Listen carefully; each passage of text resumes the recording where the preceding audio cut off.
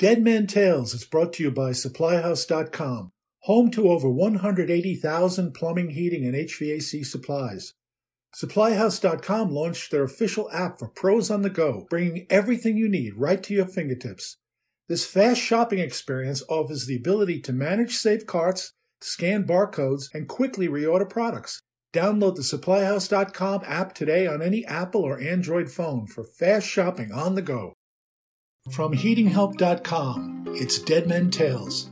I'm Dan Holohan. When he was a boy, Frank Lloyd Wright avoided much of the work on his family's Wisconsin farm by climbing atop a hill and hiding in the oaks. He'd watch the tractors moving over the rolling hills, as I did on a day some years ago. It's beautiful there, atop his hill. And when he was grown, and to get him to stay, his mother gave him the hill on which he once hid. And near the top of this hill, Frank Lloyd Wright spent much of his life building and rebuilding Taliesin, which in Welsh means shining brow. The house wraps around the top of the hill, just like a brow or a wreath. And it's like that because Mr. Wright felt that if you build on top of a hill, you lose the hill. So he built just below the top, and he left one ancient oak standing in the middle of the property. He could see it from most of the many windows that opened Taliesin to the outdoors. The oak's gone now, a victim of a storm. I was there on a day that threatened rain, and I was on a $40 tour, which seems like a lot, but they need the money to save this lovely place, which is sadly falling apart. Mr. Wright started building Taliesin in 1911. It merges into the landscape, and even now looks like it belongs in the future. There's a spooky feeling about the place, like he just left here a few moments ago. I stood behind his desk and looked out his window and tried to see what he saw. But really, who could see what Frank Lloyd Wright saw? Taliesin isn't a museum. It's still home to a small group of architects who live and study throughout the sprawling house and work the farm and stand by and watch as it all falls apart. It's a shame. Steam once heated the place, and then later hydronic radiant tubing beneath the stone and wood floors. I could see the radiators, but not the radiant because, as always, the tour guide wouldn't let me go down the basement. They rarely do. The radiators were ordinary and looked to be from the 1930s. They're hidden behind the wood panels designed by Mr. Wright. He cut down considerably on each radiator's output by using these enclosures. I suppose function followed form in this house when it came to steam. But there are also many fireplaces. When he was very old, he worked nearly all the time because there was much yet to do, and he caught naps as he could in the study that he had built just off his bedroom. The docent said that Mr. Wright didn't want to disturb his wife's sleep, so he spent most nights on a tiny bed, also of his design. The study has a ceiling that rises and falls, and in many spots within that room it is so low that I had to duck as I walked through. Mr. Wright was a short man. I'm not. But he didn't build Taliesin for me. He built it for himself. I strayed away from the tour group while we were there in the study so that I could get a closer look at that radiator. It's over there, just under that huge window and behind the wood panels. It's 16 feet of steel fin tube and practically level. There's a supply valve on the left side, and way down at the other end there's a steam air vent.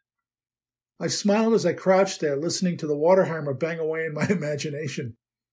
Mr. Wright used this room because he needed to stay awake at night, and I'm sure that radiator must have helped him do so.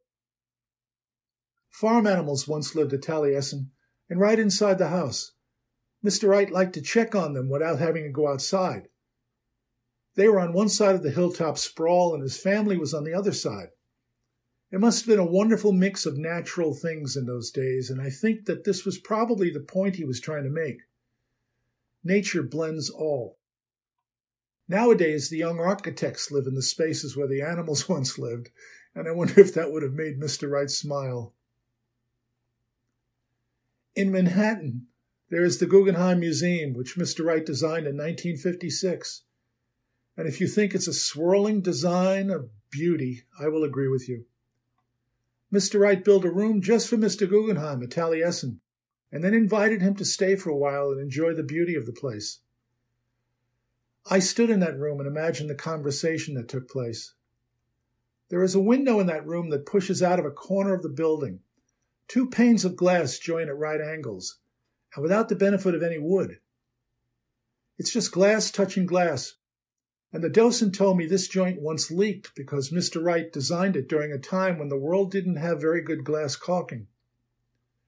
In fact, when a client complained about skylights leaking onto him as he sat on a Wright-designed chair in his Wright-designed house, Mr. Wright told the client to move the chair and that someday there would be a suitable caulk. He would just have to be patient.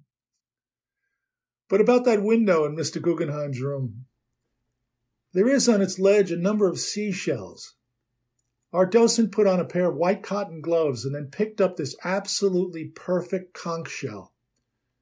She held it so that we could all admire it, and then she told us that Mr. Wright had held this same shell, and in just this way, when he said to Mr. Guggenheim, "If you give me the commission for your museum, I will give you this." And he did. None of the heating at Taliesin works anymore. All the people that live there go to Taliesin West in Arizona during the winter, and Taliesin is allowed to go ambient, which is a shame because the place is falling apart, and I'm sure that extreme changes in temperature have much to do with that. Our docent told us that a heating engineer from Madison, Wisconsin, had offered to do the work for free, but they would have had to supply the equipment. They weren't able to raise the money, so the house closes for the winter, and everything freezes. What a project this would be for the hydronics community if we could somehow get it done. What a showcase it could be. In 1914, when Taliesin was much smaller than it is today, and when Mr. Wright was away in Chicago on business, one of the workers served dinner to Mr. Wright's lover, her children, and several others who lived there.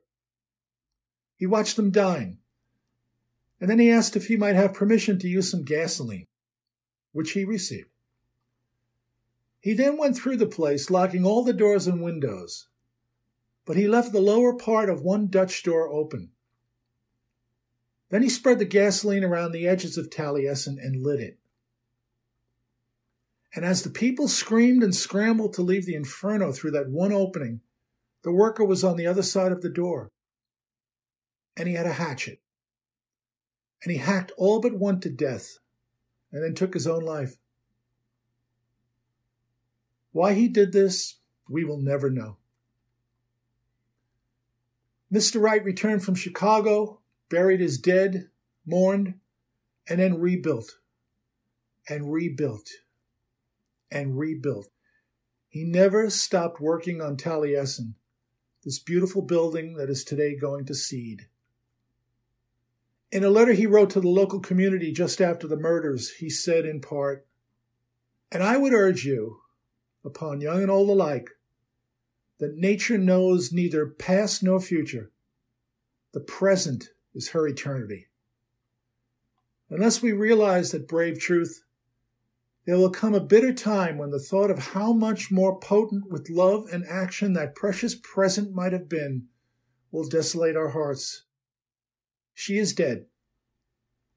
I have buried her in the little chapel burying ground of my people, beside the little son of my sister, a beautiful boy of 10, who loved her and whom she loved much. And while the place where she lived with me is a charred and blackened ruin, the little things of our daily life gone, I shall replace it all, little by little, as nearly as it may be done. I shall set it all up again, for the spirit of the mortals that lived in it and loved in it will live in it still. My home will still be there.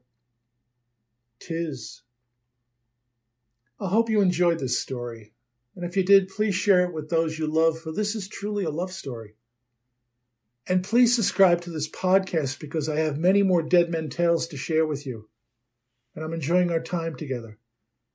Thanks for visiting and come back soon.